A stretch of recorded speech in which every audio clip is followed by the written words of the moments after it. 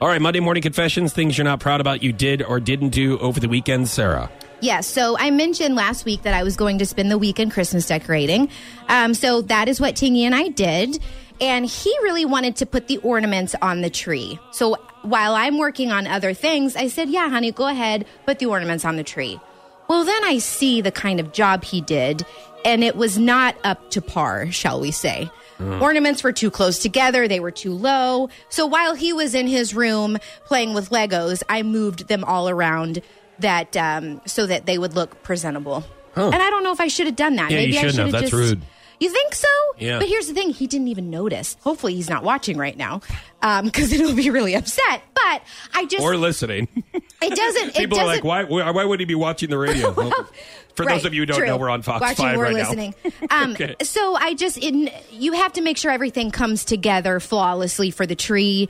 So that's why I had to move them. Okay. Sorry, Tingy. All right, my Monday morning confession is actually something I did to you last week, but I also did this to my friend Robo in Kansas City while I was driving around in Kansas City. It is when they're not looking or they're not paying attention or they're, you're checking your phone or whatever.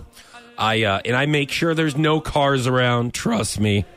I slam on the brakes so I can see the person in the passenger seat go forward like that. Yeah, it's really funny. It's really funny.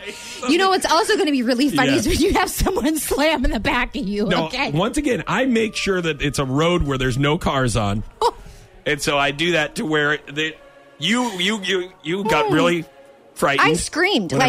First of all, I'm super high strung. Yeah. Okay, and you know that. And so you try to pull this stuff on me all the time. But I mean, you really slammed on your brakes, and I thought I was going through the windshield. Yeah, so thank you. I did that to him too. Everybody's fine too. He's by a the way, big I guy. don't do it. He's like 6'5", so he has like a real big noggin.